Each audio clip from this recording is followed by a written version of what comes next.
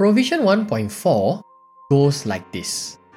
Board committees, including executive committees, if any, are formed with clear, written terms of reference, setting out their compositions, authorities, and duties, including reporting back to the board. The names of the committee members, the terms of reference, any delegation of the board's authority to make decisions, and a summary of each committee's activities are disclosed in the company's annual report. So this provision is all about board committees and their disclosure. So that is why when you look at an annual report in Singapore, you notice the audit committee, the nominating committee, and the remuneration committee being spoken of and disclosed. Sometimes you may even note of a committee called the executive committee. The provision did talk about it as well. What exactly are executive committees? Well, it is a committee with much power and decision-making authority.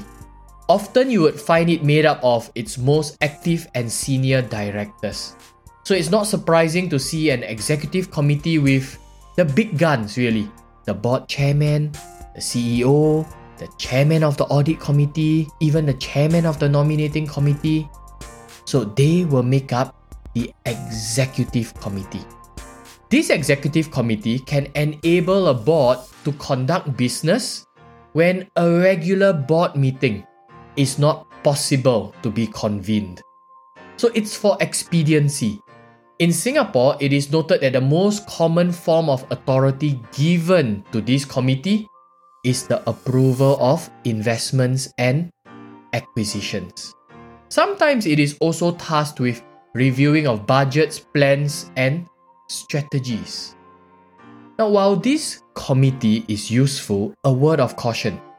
The executive committee should not usurp the decision-making powers of the larger board.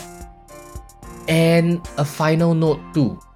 One should always be aware that regardless of the committees that are formed and the decisions they make, the board is still ultimately responsible for every decision being made, and really the board is the one that is endorsing all such decisions.